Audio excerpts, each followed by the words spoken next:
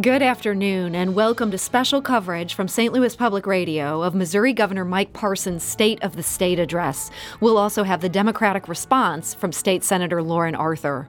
I'm Sarah Fenske, the host of St. Louis Public Radio's talk show, St. Louis on the Air. And in addition to welcoming our listeners in St. Louis, Rolla, and the Hannibal area, we also welcome listeners of KCUR in Kansas City, KBIA in Columbia, KSMU in Springfield, and KRCU in Cape Girardeau. We'll hear from Governor Mike Parson in just a bit. And in the meantime, St. Louis Public Radio State House reporter Sarah Kellogg joins me now from the Missouri House. Sarah Kellogg, hello. Hello, Sarah. So, Sarah, I can hear some noise there in the background. You're there in the house. Who else is there now? Seems like everyone. No, basically, Missouri House members have already kind of gavelled in, and the Senate has also just been welcomed in. So senators just made their way because it is a speech to the entire body. Still no show from Parson yet, but I'm sure we'll see him soon. And will Parson be the first person up speaking right away? I'm not. I think there will be some introductions made. Oh, and they actually are beginning right now. Parson is not meeting the podium yet, but it seems like we're going to be getting the procession of the ceremony itself. Okay. Looks like we might be getting the color guard right now. And so the color guard is now there at the Missouri House. We have members of both the House and the Senate gathered, waiting for the speech from Missouri Governor Mike Parson. Sarah, what's the scene as far as COVID protocols go? Are you seeing a lot of masks there in the Assembly? Mr. President, I see very little COVID protocols. Normally you think maybe plexiglass or masks. I see masks on, House Democrats. I do not see a lot of, or any masks on Republican side for the most part. The galleries are also full, seeing sparse masks there as well. So not a huge amount of COVID protocols, which I know is different from last year's State of the State. Okay, and so some relaxed COVID protocols there in the Missouri House. And we see now the flags are entering the chamber. I assume Governor Mike Parson will be right behind that. Yeah, I would assume that. I'm kind of keeping an eye on the door myself. They're still going through the ceremony, so not quite with the color guard. Looks like they're about to start the Pledge of Allegiance. You can probably hear it from my mic right now. Yes, so, we can hear the pledge there in the background. They are getting ready for Missouri Governor Mike Parson to make his entrance. And Sarah, I believe, speaking a little bit quietly there from the floor of the House as these proceedings begin. I pledge allegiance. And here we can hear the Pledge of Allegiance. So I think I'm a little ahead. Okay, and I assume that's Missouri Lieutenant Governor Mike Kehoe there at the front of the room. Yes, I would believe that would be Kehoe making a lot of the introductions. Yes, that is indeed Lieutenant Governor Mike Kehoe. I am looking at the House, the entrance. I think I see Parson. I think I have spotted eyes on the governor within the doors himself. He is yet to enter the chamber. Okay, and so Parson appears to be waiting in the wings to come in to give his State of the State address, and we're waiting for him to enter the building. Sarah Kellogg is there at the Missouri House waiting for the governor to make his entrance. Sarah, as we wait for the governor... Oh, good.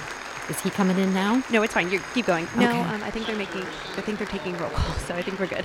And do we have a sense of what he intends to talk about today? I think it's a lot of going to be presenting his budget for the upcoming fiscal year. What makes that interesting this year is that it also includes billions that they're going to have to allocate through the Federal American Rescue Plan Act. And obviously, Missouri has until 2024 to allocate those funds, but I'm sure he's going to present a lot of what he wants to see there. And so there's an unusual amount of money that they will have to deal with here this year. Oh, yes, billions. And that's not even including eventual infrastructure money that's going to come down the line from the Federal Infrastructure Act.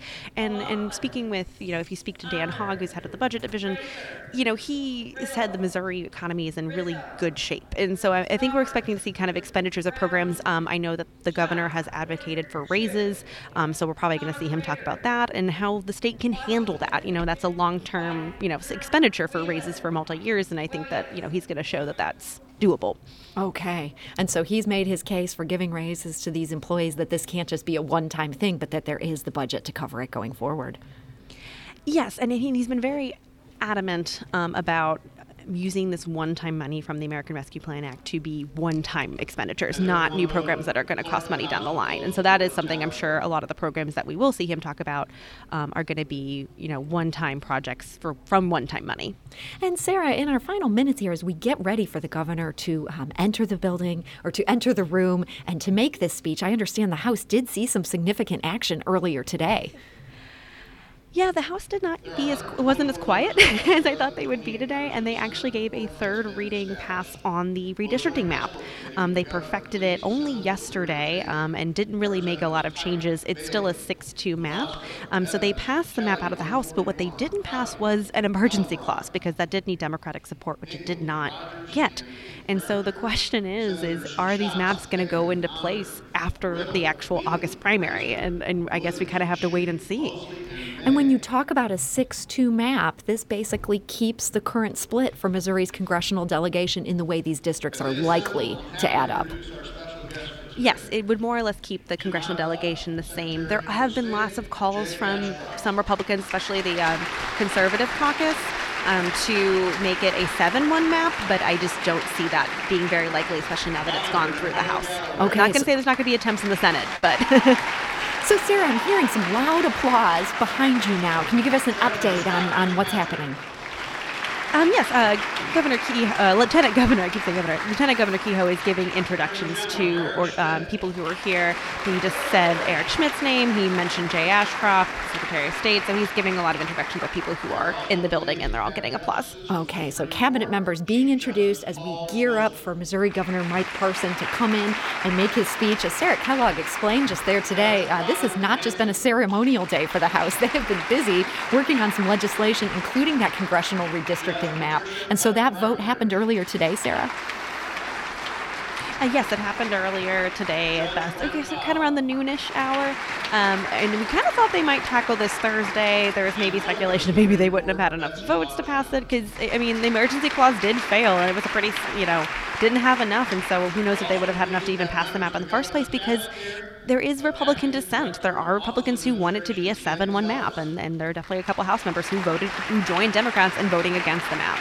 And so it seems like it's going to be important for them to tackle this issue of the emergency clause. Is that going to be next on the agenda? I mean, I think they're I wouldn't say they're dusting, kind of wiping their hands of the whole deal, but now it's in the Senate. So now we'll see if the Senate decides to add an emergency clause. I think it's a lot of what ifs of what's going to happen. And obviously the Democrats have questioned whether or not passing this emergency clause, if this constitutes an emergency.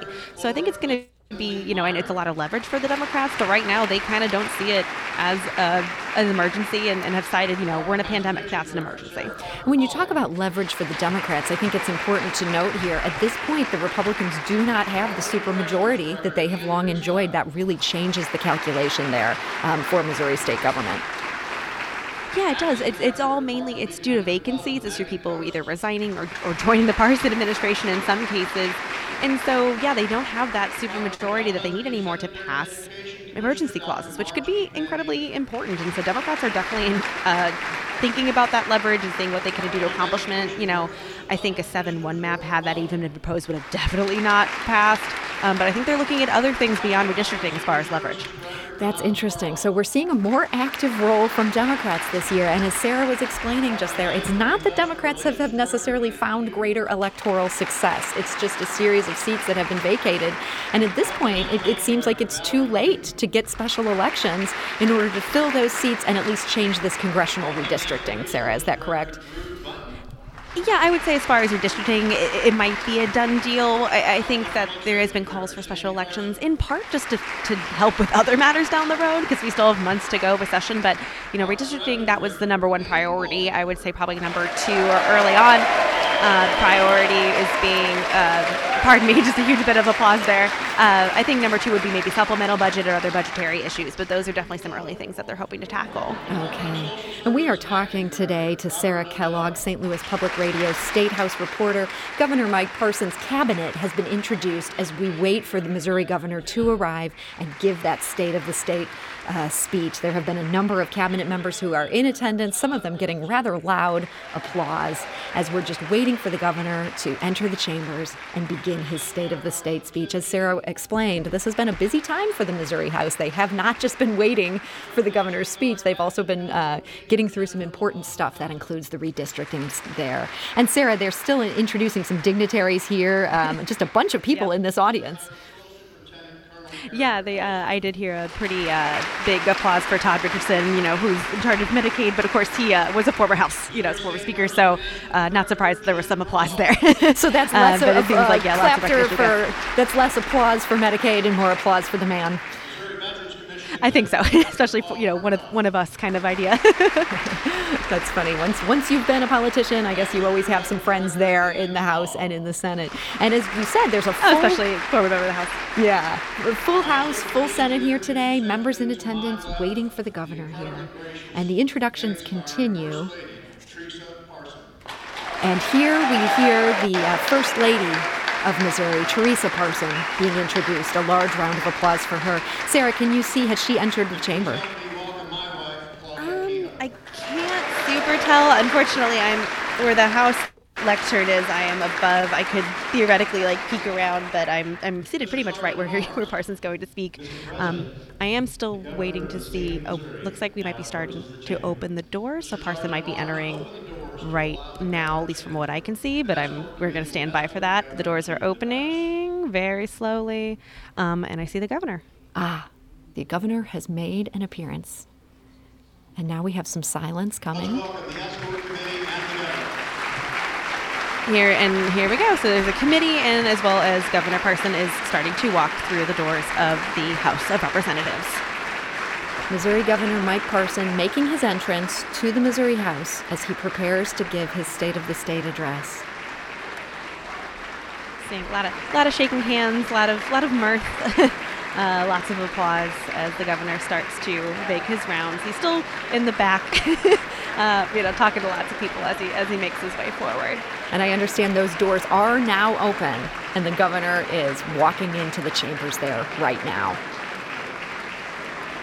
He's showing his cuff to Senator or to Representative Jerome Barnes. I'm just kind of trying. This is also a name test for me as a new person. Like, who is he talking to? But yeah, shaking hands, and then he's slowly making his way to the podium. There's also a committee. I unfortunately didn't catch the name, but there is a committee of House reps that are also, and some senators that are making their way. I see Senate President Pro Tem Dave Schatz in that line of people who came in with the governor. I also see Senator Dan Hegeman as well. So it seems like it's a little bit of both House reps and senators making their way, as Parson's about halfway through the House at this point.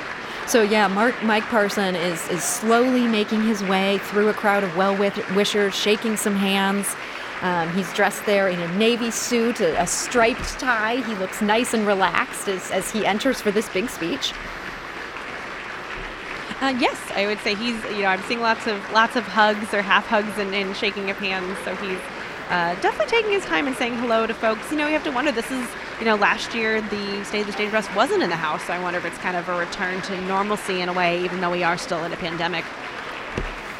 Yeah, and here he is. He's continuing to make his way up to the podium.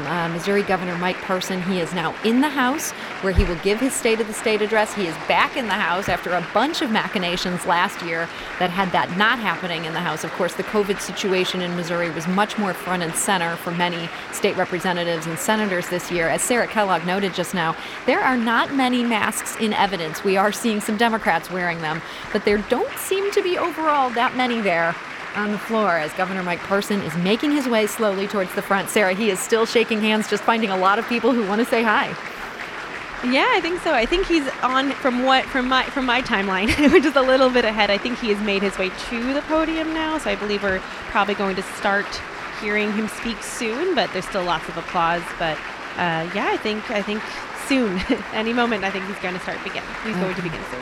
Yeah, and we are waiting for Missouri Governor Mike Parson to take the podium and begin his speech as he delivers the 2022 State of the State address. That should be here in just a few minutes. I'm talking to St. Louis Public Radio State House reporter Sarah Kellogg, who is there in the House watching this all unfold. All right, and now, I think Kehoe is introducing him. So and that is Missouri Lieutenant Governor Mike Kehoe. And let's listen as Missouri Governor Mike Parson takes the stage. Ladies and gentlemen, please help me welcome the 57th governor of the great state of Missouri, Governor Mike Parson.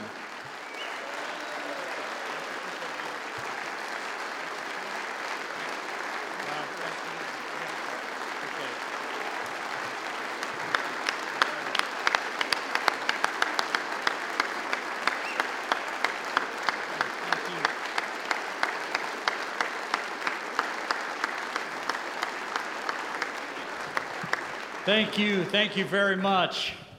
Thank you, Lieutenant Governor, Mr. Speaker, statewide officials, judges of the Missouri Supreme Court, and the state legislators. It is an honor to stand before you today as the 57th governor of the great state of Missouri. Once again, we're at an exciting time for Missouri.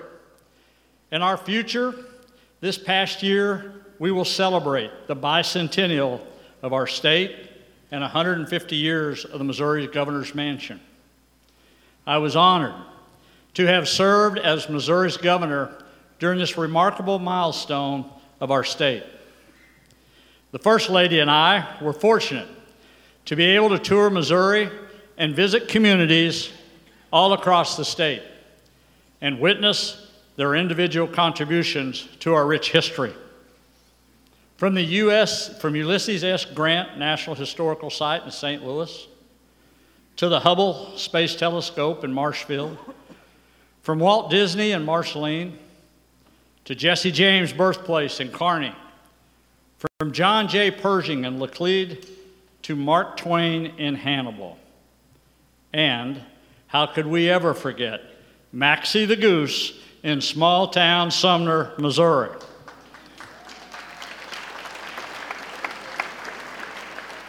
After more than 45 bicentennial stops, the First Lady and I count ourselves blessed to have experienced the history, tradition, and heart and soul of what makes Missouri great. Faith, family, neighbors helping neighbors. That's who Missourians are. And that's what makes Missouri the best state in the United States.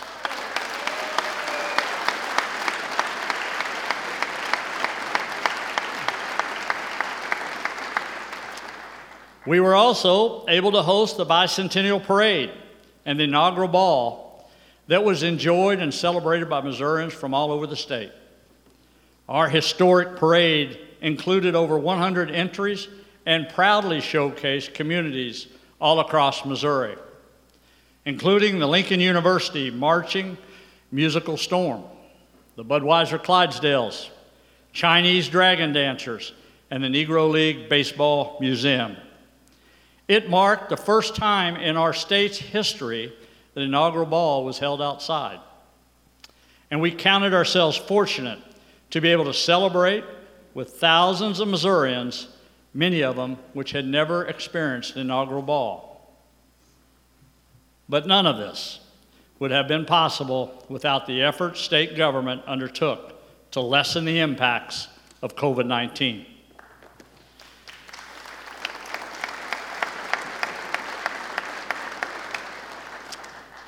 When I stood before you last year, our limited supply of COVID-19 vaccines were available for only a small group of Missourians. No one had a roadmap or a playbook, and we knew we faced difficult times ahead.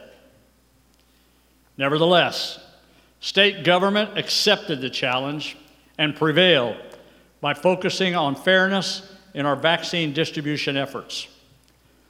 While there will always be endless critics to tell us how we could have done it better, the facts are we were the ones in the arena. We made the tough decisions and never cowered down to the challenges we faced.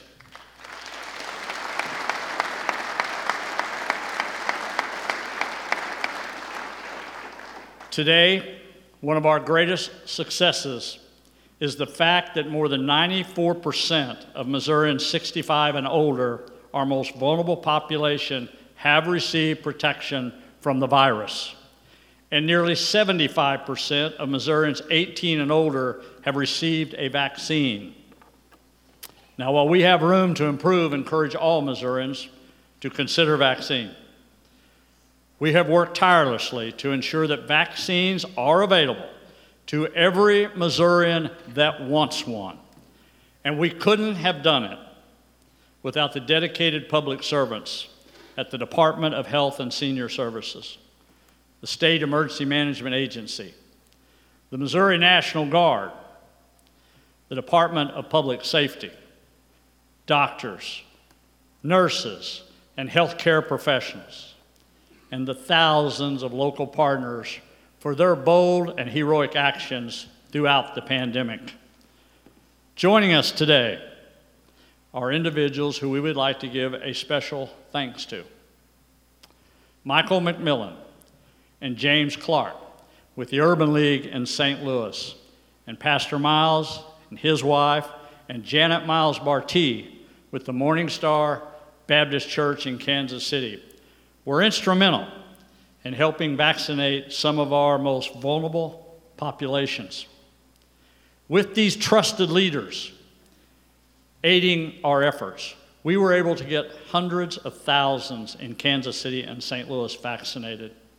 Additionally, seated in the upper chamber is Colonel Russell Cole with the Missouri National Guard. He helped lead our state vaccine operations. Colonel Cole and our Missouri National Guard members worked around the clock to get vaccines to Missourians as quickly as possible. Our Missouri National Guard members answered the call and completed the mission. Would Michael, James, Pastor Miles, Janet, Colonel Cole please be stand and be recognized?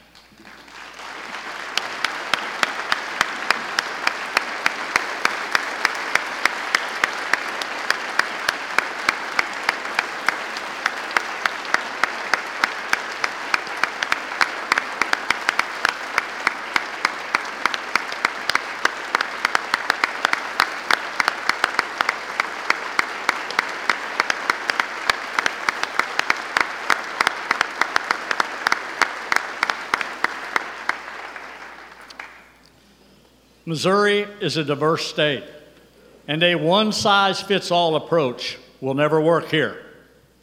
In this state, we used common sense and took a balanced approach to the pandemic.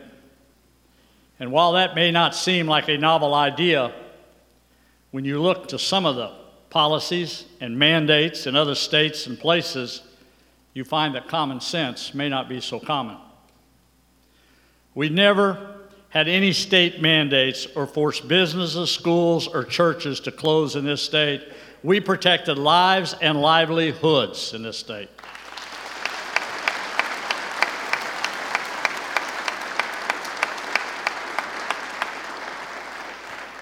And when it comes to COVID-19 mandates, I firmly believe that the people should have a say through their local elected representatives and not be dictated by needless executive action or any one person.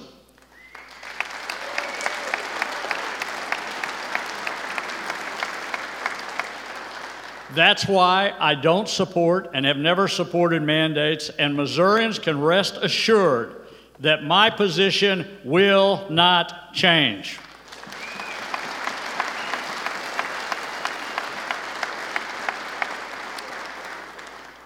Today, our economy has nearly fully recovered, and we have the opportunity to make fundamental improvements to our state that will serve Missourians now and into the future. Missouri is strong today and will be even stronger tomorrow.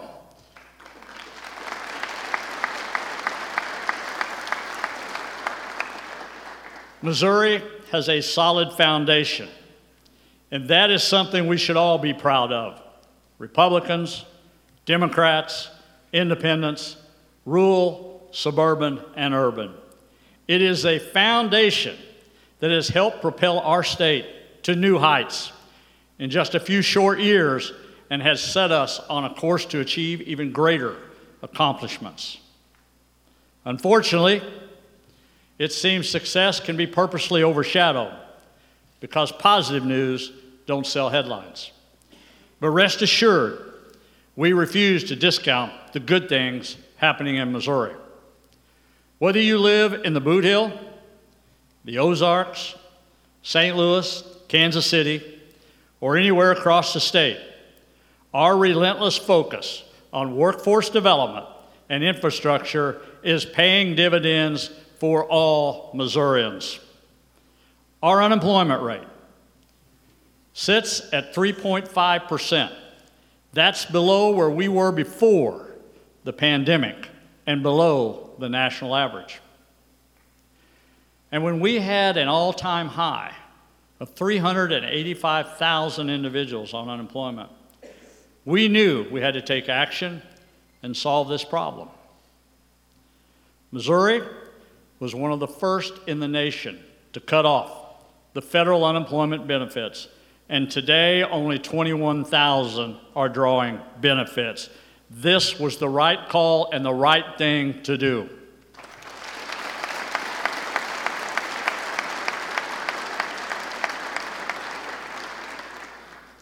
We are finding economic success, but with 116,000 job openings across the state, now more than ever, it is important to double down on workforce development and skill up our workers to fill these open jobs.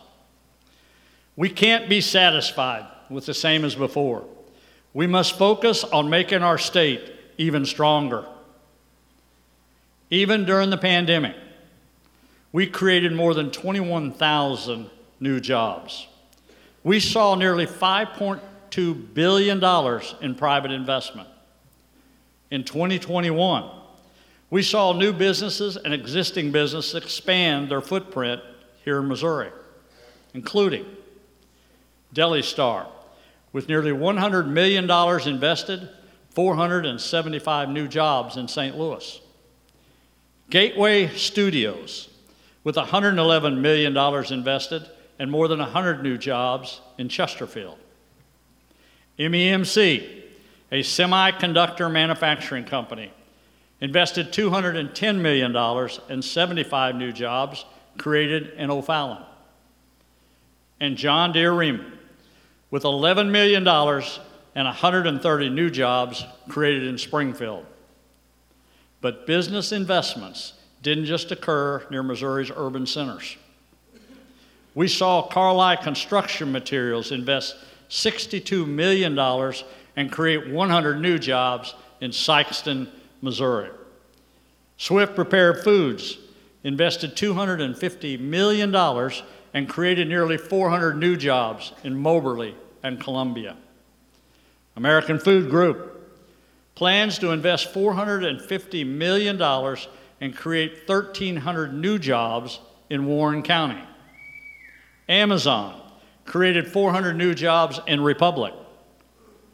Frozen Food Express invested $6 million and created 60 new jobs in Butler. Coffee Tree Group created 50 new jobs in Marceline, a town of just 2,000 people. And we could go on and on. But the point is, our small towns, big cities, or anywhere in between, Missouri is open for business and business is good.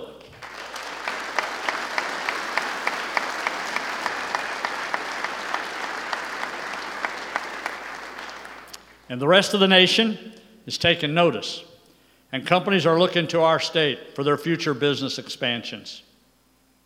And while we're at it, I want all of you to hear some of the amazing recognitions and rankings our state has earned because we all work together. We are now first in the United States for on-the-job training. We are third in the United States for apprenticeships. We are third in the United States for our business tax index, far outranking all of our neighboring states. We are fourth in the United States for new manufacturing facilities. We are fourth in the United States for best places to retire. We are fifth in the United States for our low cost of doing business. We are seventh in the United States for people relocating to our state. And we are seventh in the United States for tech manufacturing growth. Now, believe it or not, I'm only halfway through. We are 8th in the United States for economic recovery. We are 8th in the United States for best place to work for nurses. We are 9th in the United States for military retirees. We are 9th in the United States for housing affordability. And we are 10th in the United States for automobile and aerospace industries. We are 10th in the United States for new business expansions. And we are 10th in the United States for site selections. And ladies, listen to this next one. This one. We are 10th in the United States for women in technology here in Missouri. Later this evening, we will share these rankings with each of you, and I hope you promote these wins for every district, every county, and every Missouri. The bottom line is Missouri's economy is strong.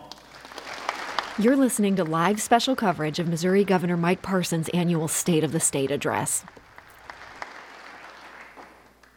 With a historic budget surplus and federal dollars coming into our state, we want to build on our past momentum to capture even greater opportunities for the future of Missourians.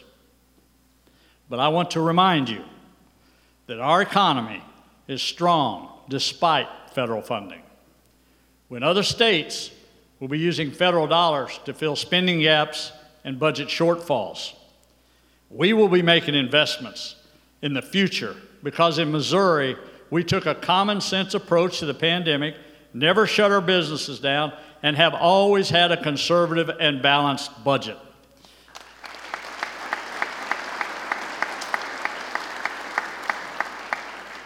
By doing so, you'll also be happy to hear that thanks to our record economic performance, Missourians will receive an additional tax cut this year.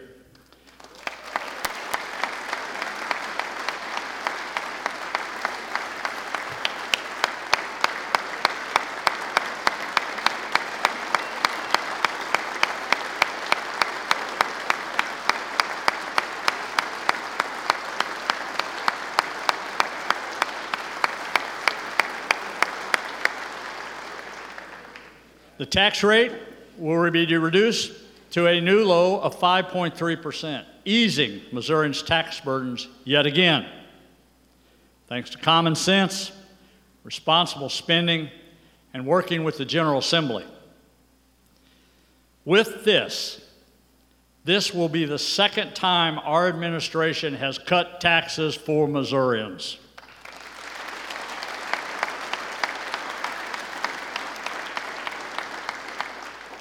However, we must work to maintain this strong economy's position by establishing a cash operating expense fund, by setting aside an additional 2.5% of general revenue.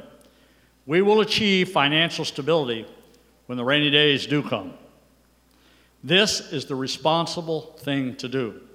This is the conservative thing to do. This is the right thing to do.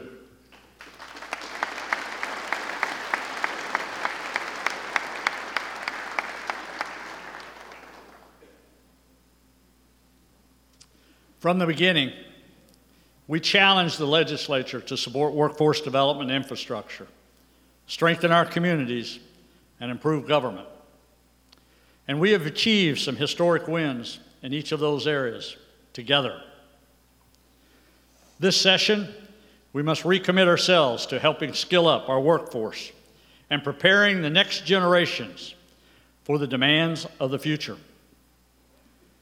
Over the last few years, it has become more important than ever to provide adults with opportunities to learn new skills and develop their career potentials.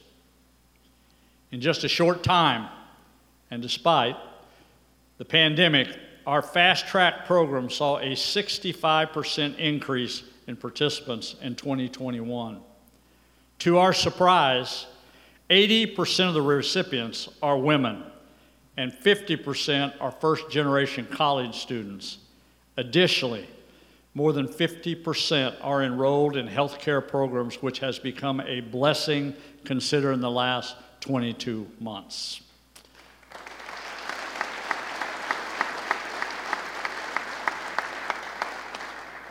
We are happy to have two outstanding fast-track participants from Bolivar Technical College with us here today.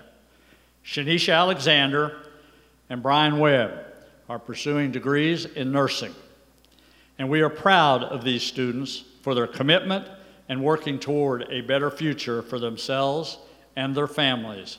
Would Miss Alexander and Mr. Webb please stand to be recognized?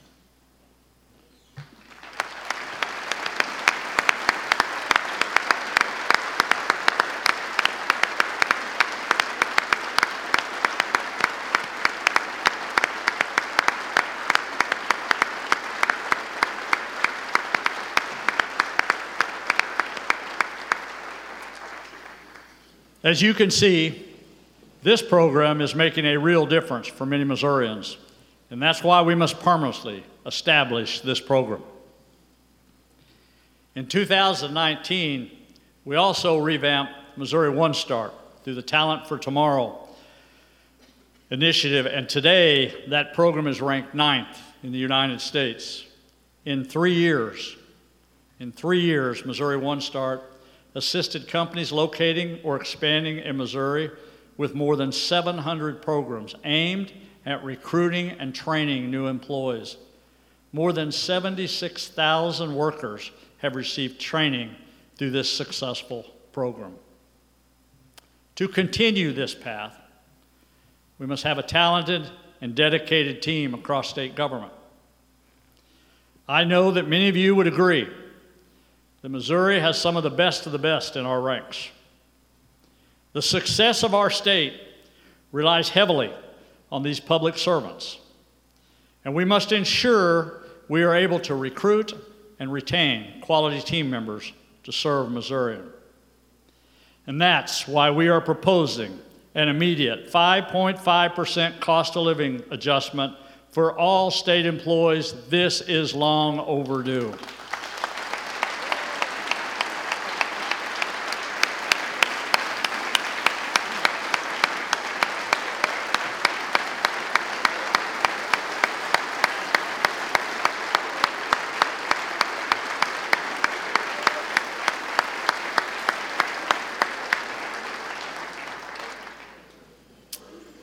Another group of dedicated state team members is my cabinet. Our administration wouldn't have success without these individuals leading our state workforce. Leading 16 departments and 42,000 individuals is no small task. But we couldn't be more proud of the work they do every day. Would the members of my cabinet please stand to be recognized for the incredible things you have done for the citizens of the great state of Missouri.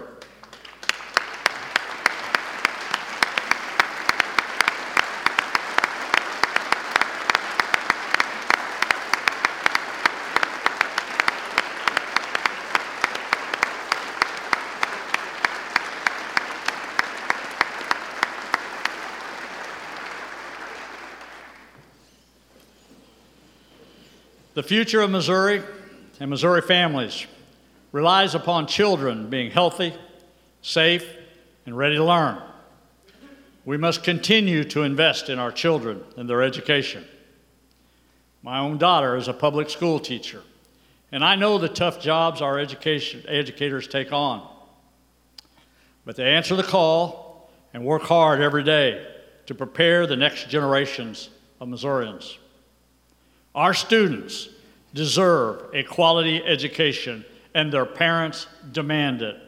And that's why we're again fully funding the foundation formula.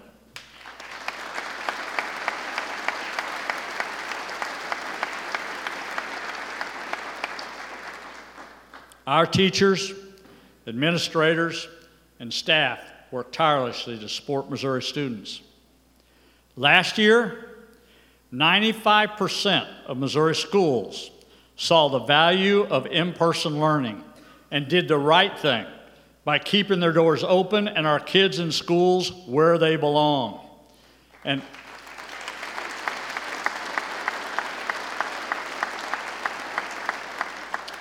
thanks to their efforts, Missouri ranked 5th in the United States for the highest proportion of in-person learning during the 2021 school year.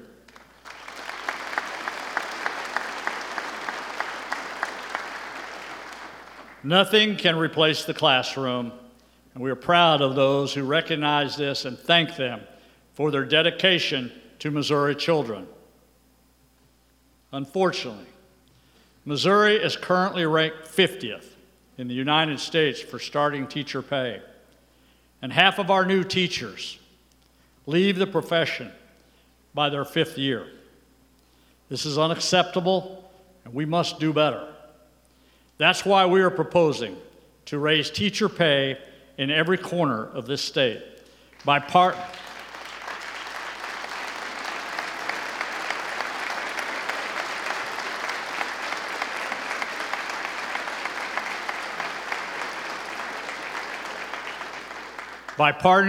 with local school districts. We can increase the baseline salary of new teachers to $38,000 and take the first step in addressing this issue.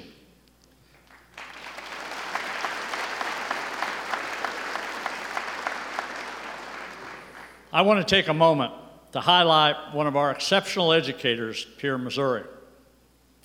Miss Beth Huff is the principal of Fulton Middle School and has recently been named the National Principal of the Year by the National Association of Secondary School Principals. This marks the first time in our state's history that a Missouri principal has earned this top recognition. We know the vast majority of Missouri educators get it right, day in and day out.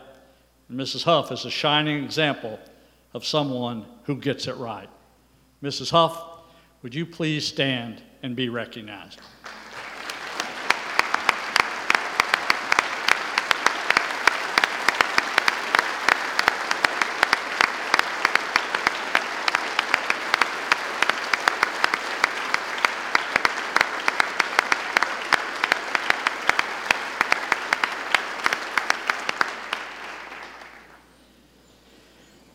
No one in this chamber would be here today without quality educators in their lives, myself included. In the current labor shortage, we must make lasting investments in our state's continuing education programs to prepare the next generations, the jobs of the future.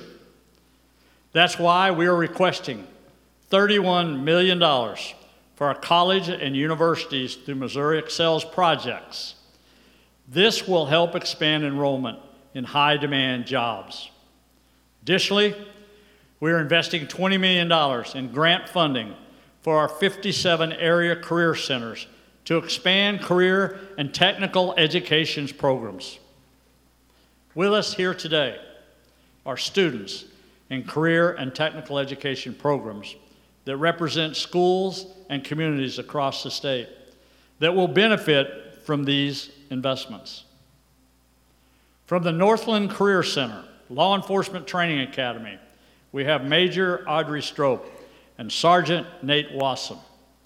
From Cape Girardeau Career and Technical Center, we have Nicholas Hodges, Computer Networking and Security.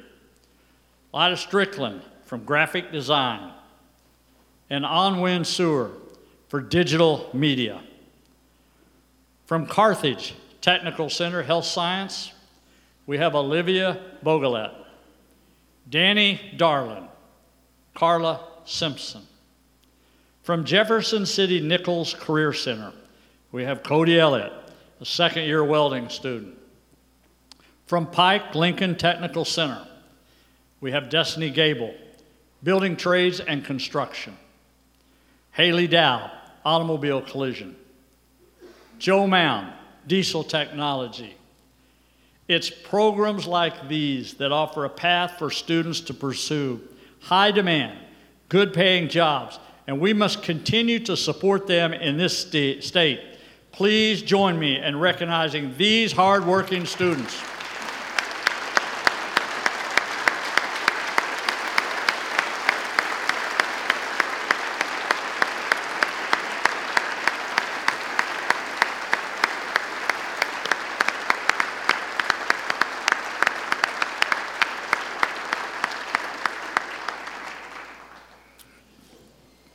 After working closely with Missouri's higher education institutions, we are very proud to be able to increase our investments in higher education. We will recommend funding for the top capital improvements at state community colleges and four-year institutions, combined with the Missouri Excels projects and scholarship opportunities. This investment will total nearly $600 million and generate over $1.1 billion in economic impact for our state.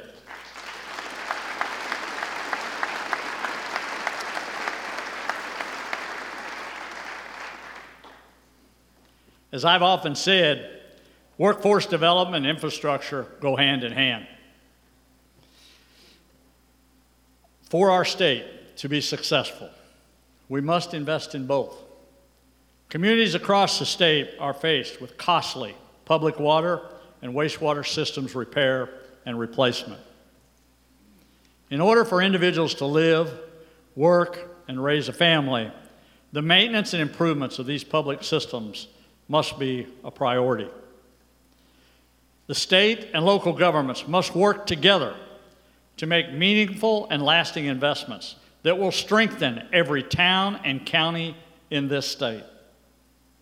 Under our proposal, we will make $250 million available to communities across the state to enhance access to safe drinking water and responsible wastewater, and $150 million to enhance stormwater systems. While I do not agree with the massive expansion of the federal debt, the responsibility falls on us to invest wisely and make smart decisions. We must do what the federal government cannot. Speaking of strengthening our communities, we are incredibly proud of the progress that has been made thanks to Focus on Bridges. This program set out to repair and replace 250 bridges across the state. We are now nearing completion of 75% of these bridges. And this program's success has allowed us to leverage hundreds of millions of dollars in additional infrastructure investments in every region of this state. It is critical that we continue making these important investments.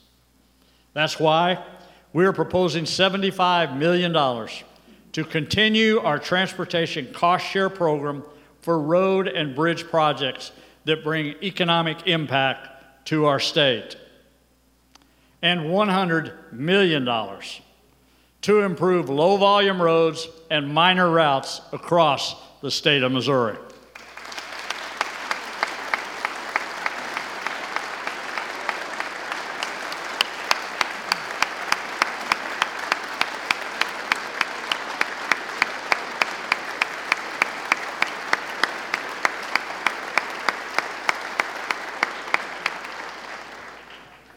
These are the hardest routes to fund and are important to local communities, especially in rural Missouri. This investment will help us free up additional funding for much-needed projects in suburban and urban areas, leaving no region behind. This year, we are also proposing $400 million to further increase broadband, the largest single investment in our state's history.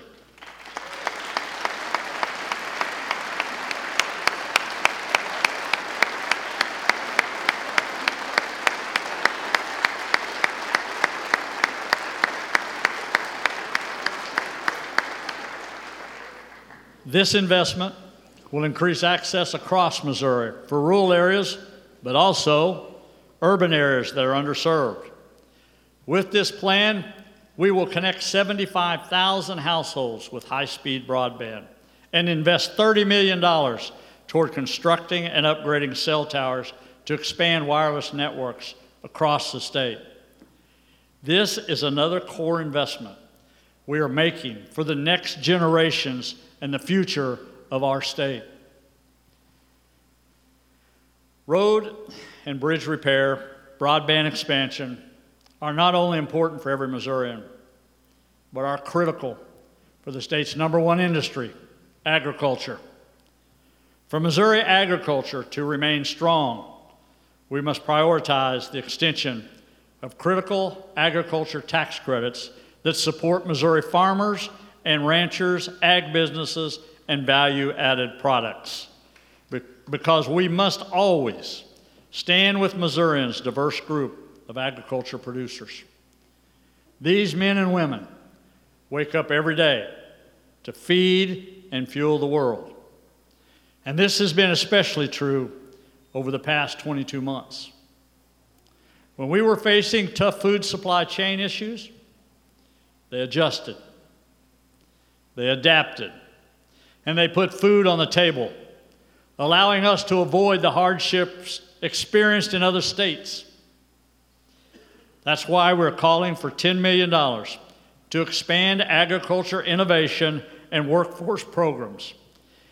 Investments like this help ensure the agriculture way of life in the state of Missouri can be passed down to the next generations. And speaking of the next generations, seated in the upper gallery, we have members of the Paris, Missouri FFA chapter, which was recently recognized as the 2021 National FFA Chapter of the Year, the highest award a chapter can earn in the nation. Out of nearly 9,000 chapters nationwide, we are proud to be home of the National FFA Chapter of the Year, and even prouder of these Paris, Missouri students. Would the members of the Paris FFA please stand to be recognized? And you're listening to live special coverage of Missouri Governor Mike Parson's annual State of the State address.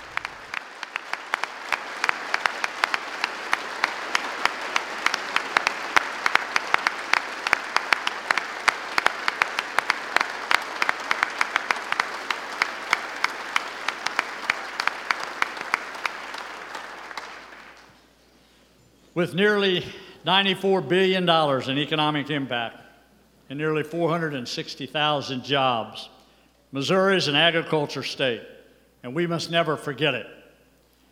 And as a third-generation farmer, you can rest assured that agriculture will always remain a top priority of this administration.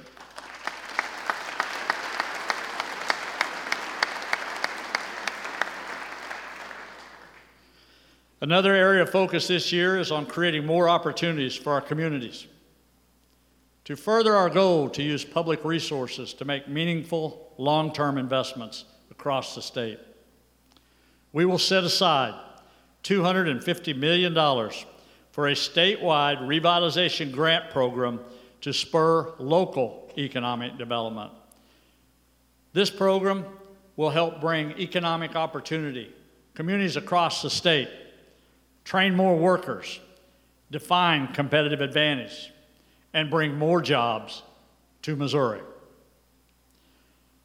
Another asset for communities all across the state is our state park and conservation network that is enjoyed by hundreds of thousands of visitors each year. More and more people are getting out and experiencing Missouri's great outdoors. And this year, we have the opportunity to solidify this state asset and economic driver and expand tourism by investing $69 million to start the construction of the Rock Island Trail. We can establish the largest circular rail-to-trail network in the United States and a world-class, one-of-a-kind destination for travelers coming to Missouri, while also supporting and creating jobs in this state.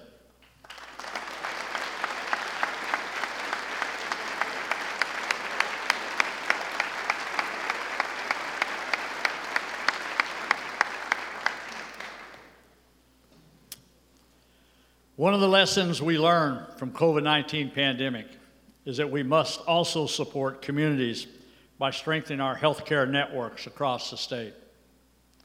That's why we're asking for a $34 million investment in rural communities to increase access to telehealth and telemedicine services. And another historic investment we're recommending is a new multi-agency state health laboratory.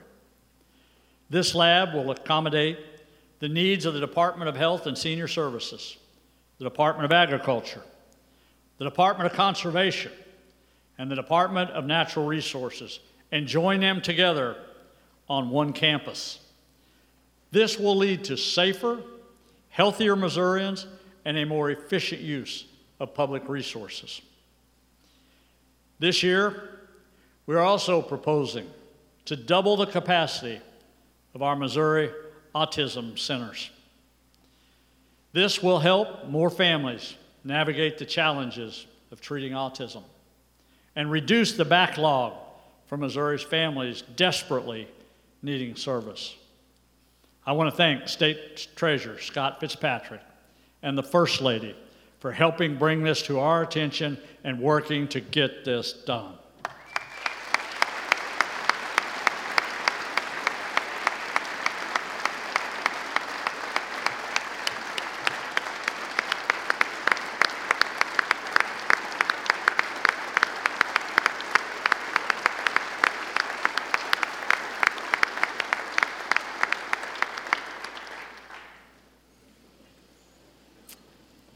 This year, we must take a renewed look at public safety and how best to fight violent crime. We must continue to support our law enforcement professionals who put their lives on the line to protect our families. We can do this by ensuring consistent requirements and appropriate penalties to hold violent criminals accountable, while also protecting Missouri's Second Amendment rights, just as our administration has always done.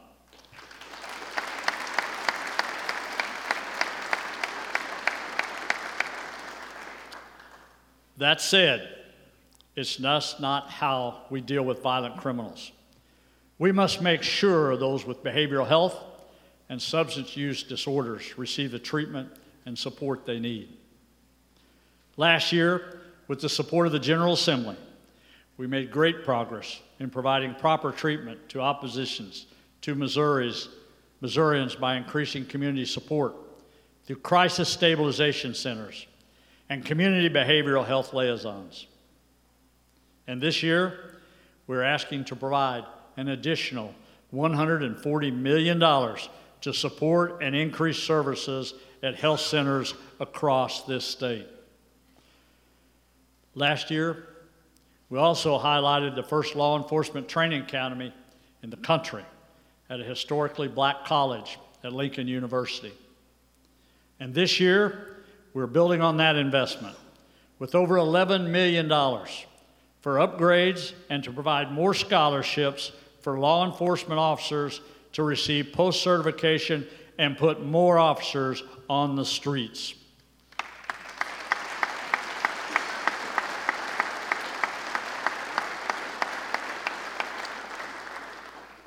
Thanks to the leadership of Senator Williams, Senator Luetkemeyer, and Representative Roberts, we can ensure our law enforcement professionals are using policing strategies and techniques that make us all proud. With us here today is a very special guest, Missouri State Highway Patrolman, Trooper Colton J. Beck. In December, Trooper Beck was attempting to conduct a routine traffic stop when the suspect fled and a pursuit ensued. The suspect then opened fire on Trooper Beck, striking him in the face, the neck, and the upper torso. Despite being seriously injured, Trooper Beck remained calm and assisted his fellow officers despite the threat posed to his life. He is a proud example of all our law enforcement officers who serve this state honorably. Would you please join me in giving Trooper Beck a well-deserved round of applause?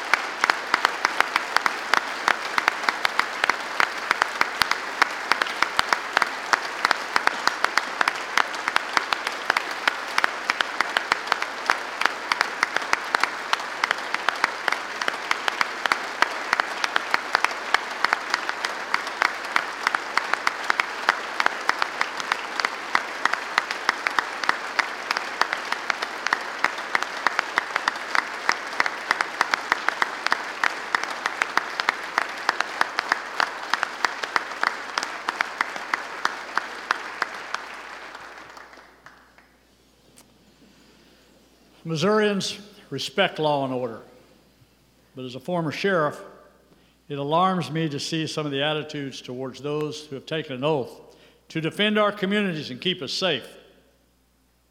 We must work to strengthen our communities by supporting our men and women in law enforcement and learn from the failed policies in other cities and states to never allow anti-law enforcement measures to take hold in this state.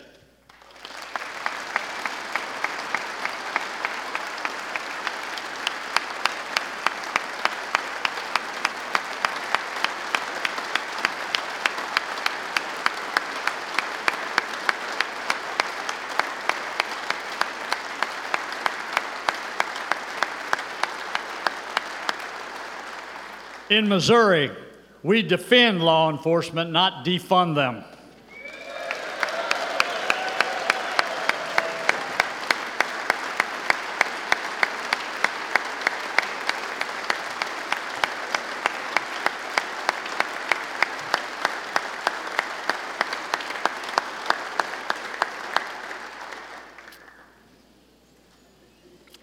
During my first State of the State, I laid out our strategy to focus on workforce development and infrastructure.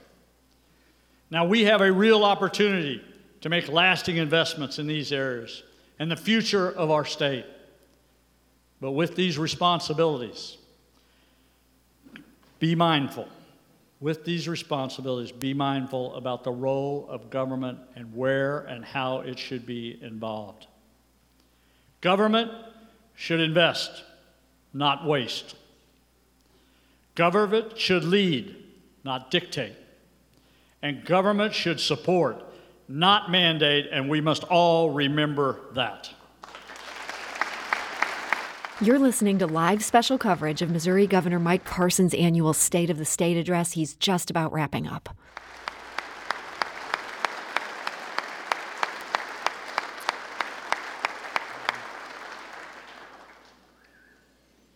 In this state, we have created tens of thousands of new jobs, but we can do more.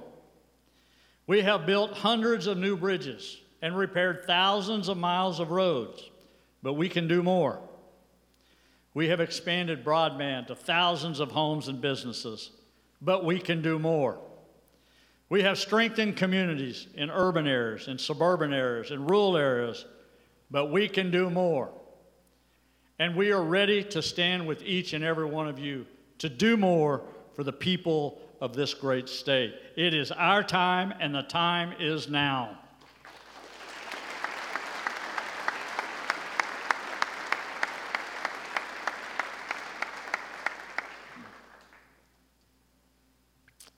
In closing, there's a story from this past year that I want to share with all of you.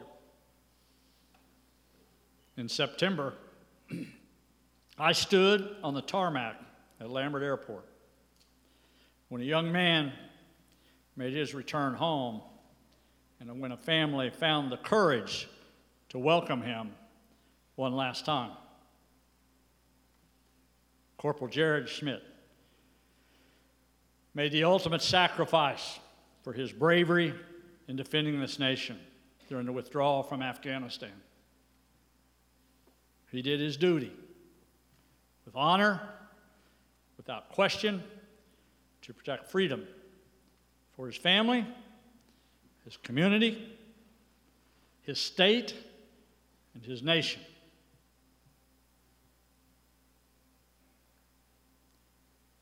And in such a difficult moment, one wonders, how can we ever make it through?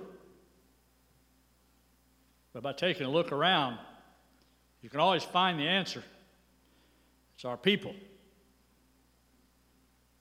When our nation couldn't be more divided, I saw a community that couldn't be more closer. When a family felt the pain and loss, I saw them embraced by friends, neighbors, and total strangers. In this challenging moment, I saw the best of who Missourians are.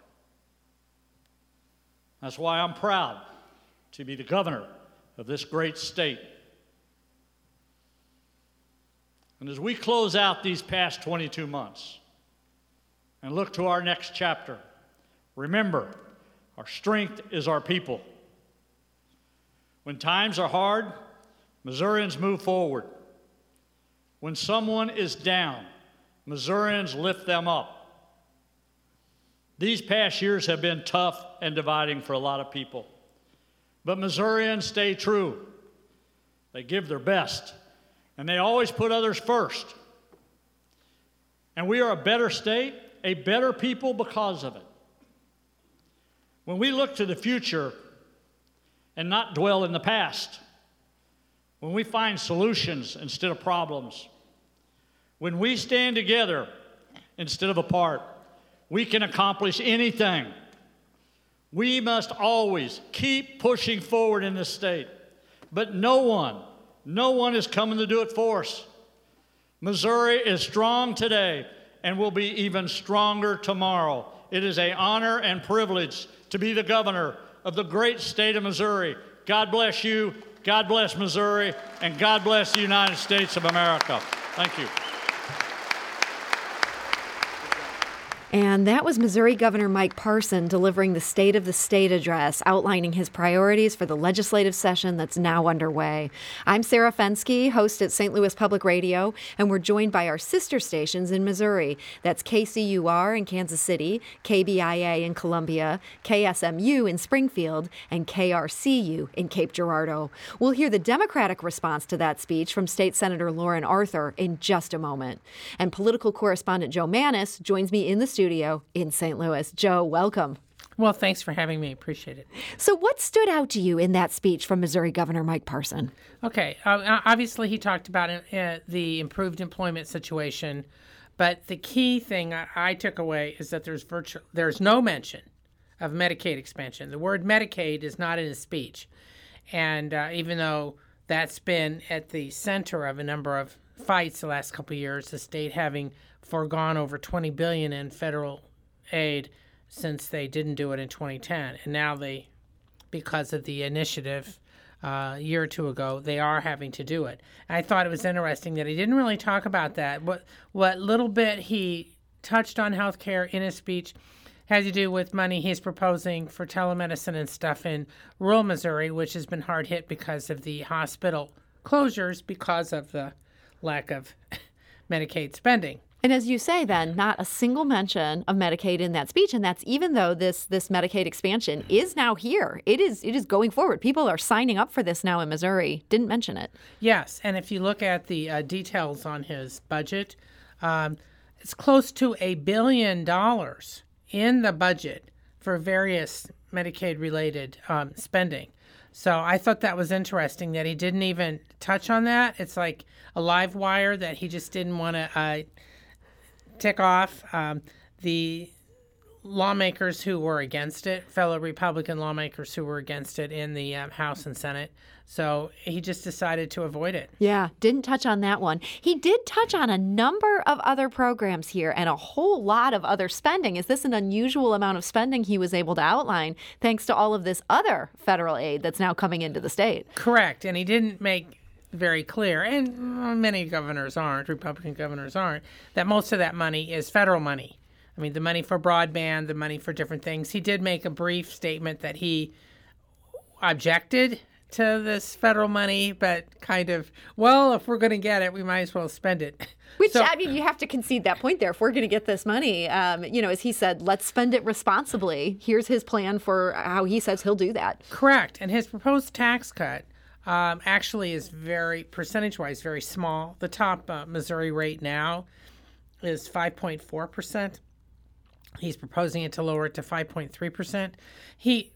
Basically, states are restricted from as far as using any federal money for that. But that does underscore that the state money, there isn't like a ton of extra state money around. There's some. But it's this federal wave that is helping a lot of this spending. But they cannot, under those laws, they can't use it for tax cuts, even though some states have tried to get around ground it. And so there will be now all this spending. It sounds like, he mentioned $400 million for broadband expansion. He said that's the single biggest investment in state history, in this $400 million in spending. I assume this spending is going to happen, things like that. There's going to be a bipartisan interest in making broadband happen. Yes. In rural Missouri, as a journalist for all these years, I can tell you, in rural Missouri, it's really hard to get signals. It's really hard, increasingly, when people relying on online communications, that rural Missouri has really been shortchanged for decades. And this could just change the whole climate in rural Missouri as far as attracting the type of jobs that rely on online, that rely on the internet, that rely on fast messaging. And I think that could be a game changer in rural parts of the state. And the governor has made clear, most of the time he's been in office, he's from rural Missouri, and he sees himself as particularly representing rural Missouri and trying to help them. And so there's a lot of the spending that he outlined is to help rural Missouri. Yeah, one of the other big applause lines there was when he talked about putting $100 million, I believe, into roads to help rural Missouri. This was, again, something that is on his agenda. I assume there's federal money that's coming to underwrite that. Correct. The rural Missouri, this has been going on for at least 30 years. Back in the early 90s, when there was this detailed proposed plan and every town over 5,000 was supposed to get a 4-lane highway, and that didn't happen. So it's going to be interesting to see how all this money, when you're really, laying down the pavement, how this happens. Another thing that I thought was very important was, state teacher pay. The entry-level teacher pay in Missouri is the lowest in the country, and I think that's one of the reasons Missouri is really hurting, especially rural Missouri, on keeping teachers, getting teachers. And he is talking about, trying to make sure that they increase teacher pay, that they're going to work with school districts.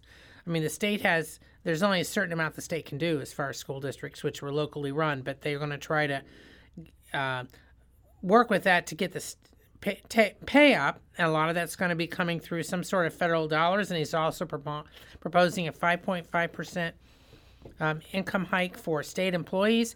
And that's after years where state employees got salary freezes. Yeah, Missouri workers are very badly paid. There's been many studies of this across the board. For the teachers, he said, with this infusion of money, this would bring up the baseline to $38,000. He also phrased those raises for state employees as a cost of living adjustment.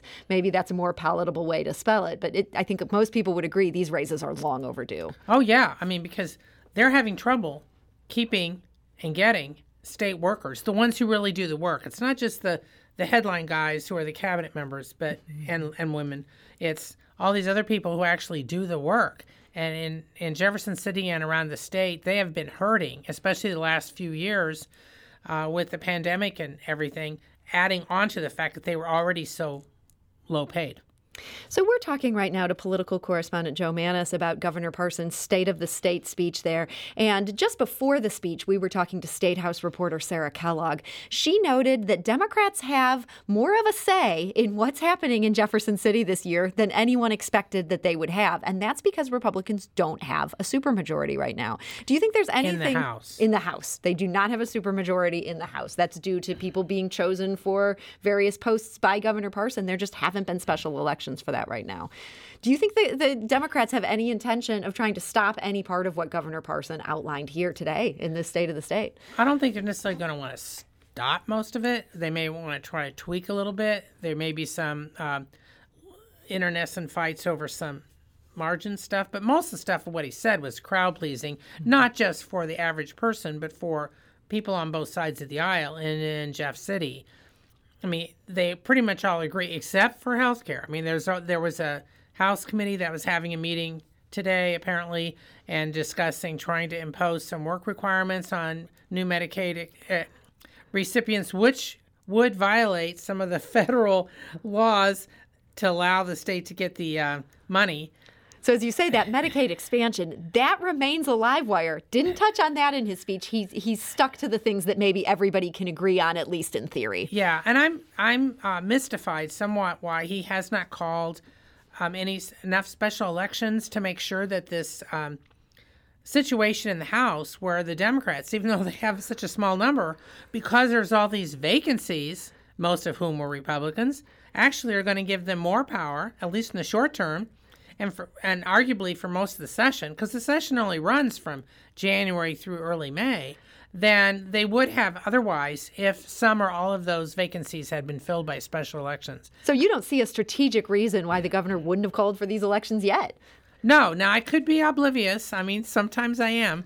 But I'm kind of stunned by that. I don't know if it was because of the pandemic or the difficult, getting election workers. That could be part of it. Because, people just don't want to be necessarily close together. I'm not quite sure, but this is the result. The result is that the Democrats in the House, anyway, are likely to have a little more clout than they would have had.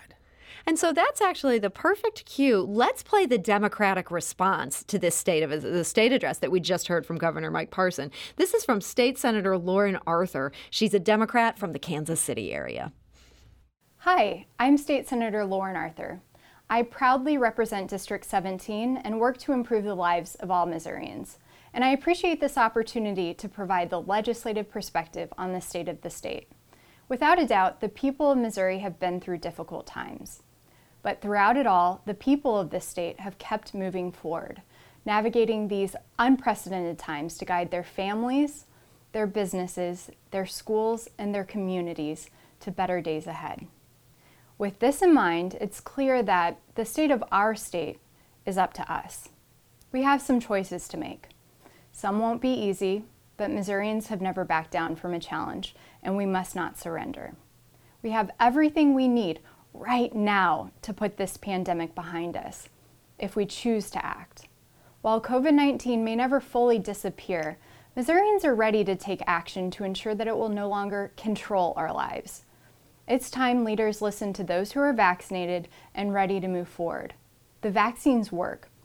They're the best protection against hospitalizations and death. They're free, they're widely available, and they are safe. For a fully vaccinated Missouri, the future is very bright. Wages are up, unemployment is down, kids are back in the classroom, and the world is moving forward. But if vaccination rates in Missouri stagnate, hospital beds and ICUs will stay full. Ventilators will remain in short supply.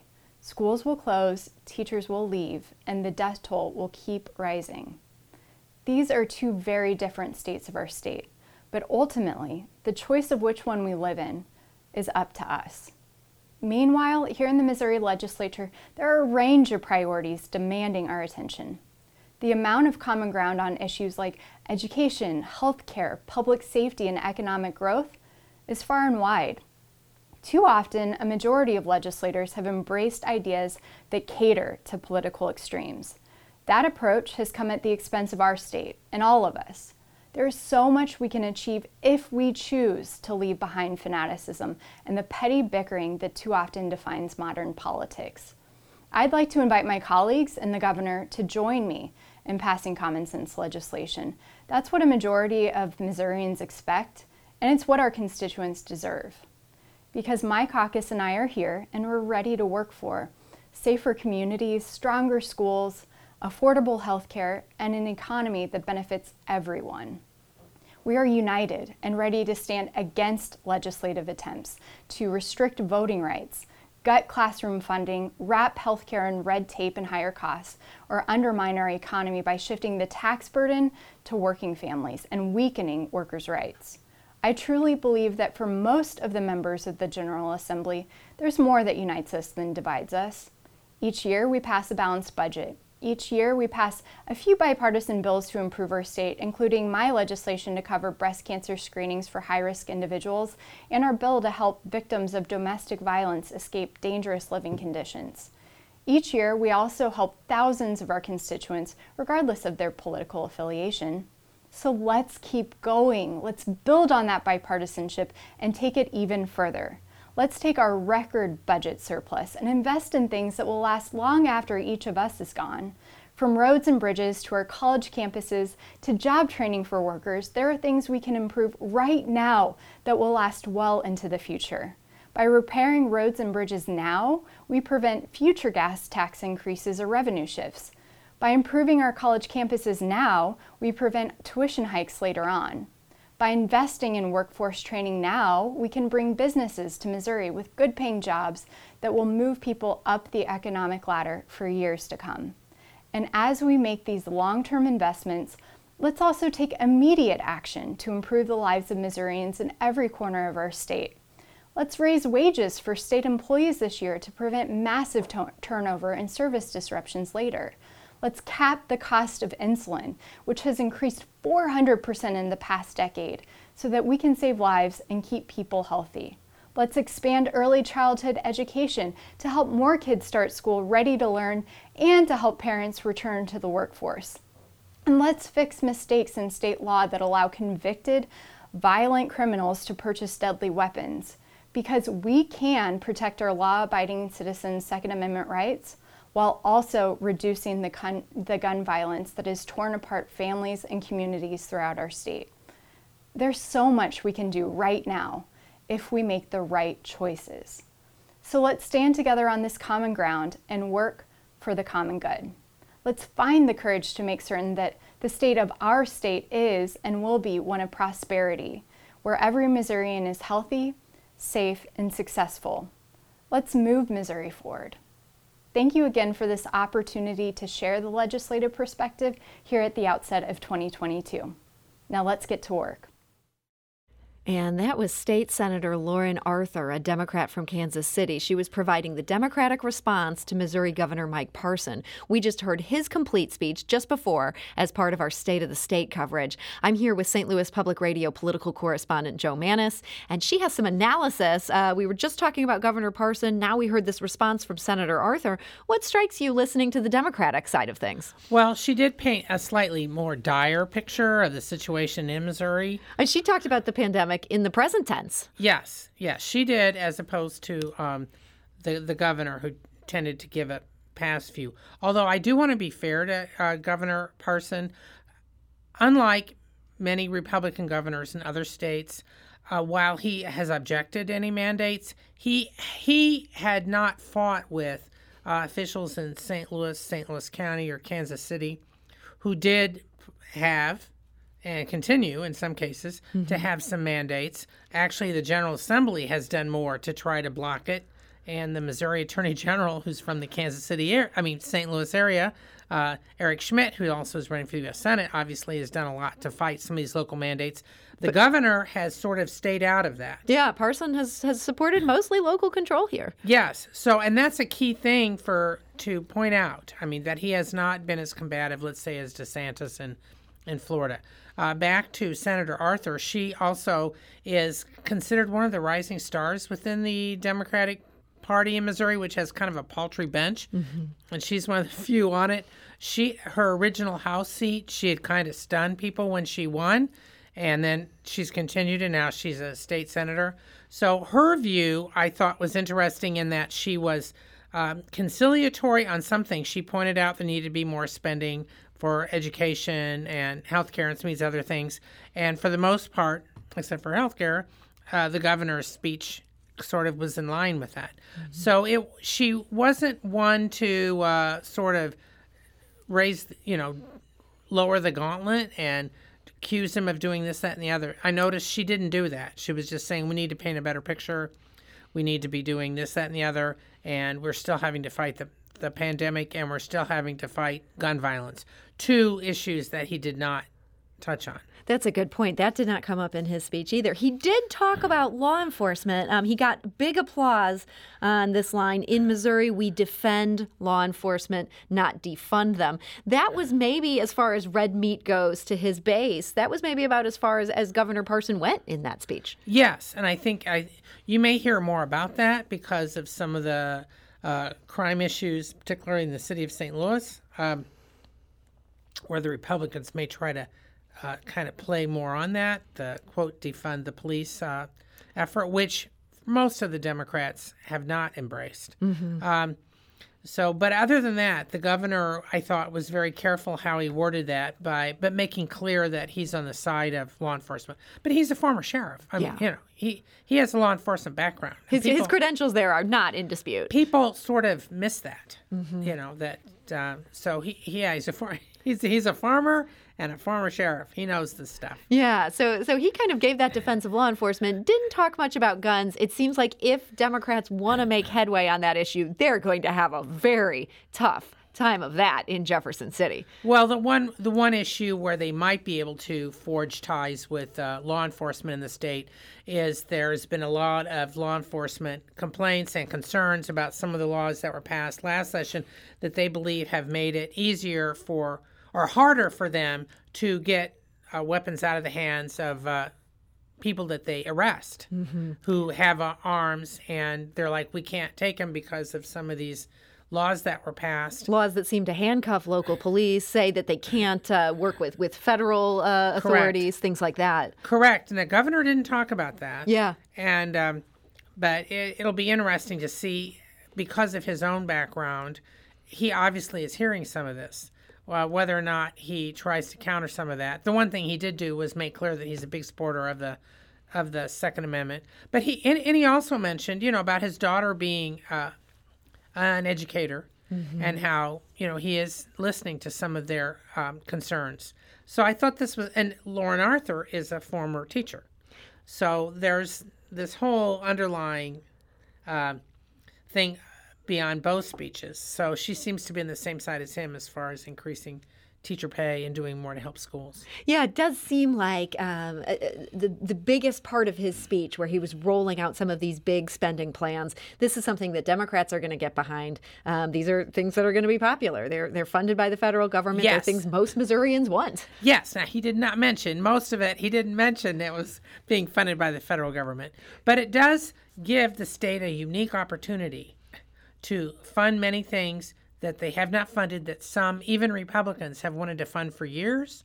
One of his predecessors, Jay Nixon, the last Democratic governor, had pushed for some of this, but because the state had money problems, because of the last recession and the lack of extra Medicaid money from the federal government, couldn't. So Parson has this really unique opportunity to really oversee a lot of spending that can help rural Missouri, help urban Missouri as well, but I think that's his main focus is going to be rural Missouri, and really kind of nail down his legacy for when he leaves office in 2024. So a lot of spending coming the state's way. And as you say, a real chance for Governor Parson to lay down his legacy. He has a lot of plans here. It seems like many of them are things that could be bipartisan in terms of getting support. Well, it has been interesting to hear Governor Parson's State of the State speech. And I want to thank St. Louis Public Radio political correspondent Joe Mannies for being with me here in our St. Louis studio. Joe, thank you for joining us and sharing that analysis. Oh, well, thank you very much. And thanks to our statewide office in St. Louis, Rolla, and the Hannibal area, as well as KCUR in Kansas City, KBIA in Columbia, KSMU in Springfield, and KRCU in Cape Girardeau.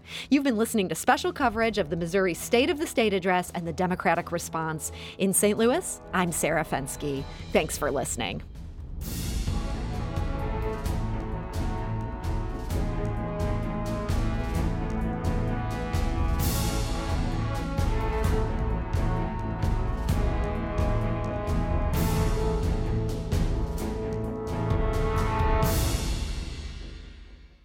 Support comes from the Missouri Forest Products Association, committed to conservation and careful management of the state's forests to make them more resilient and better habitats for wildlife. ChooseWood.com.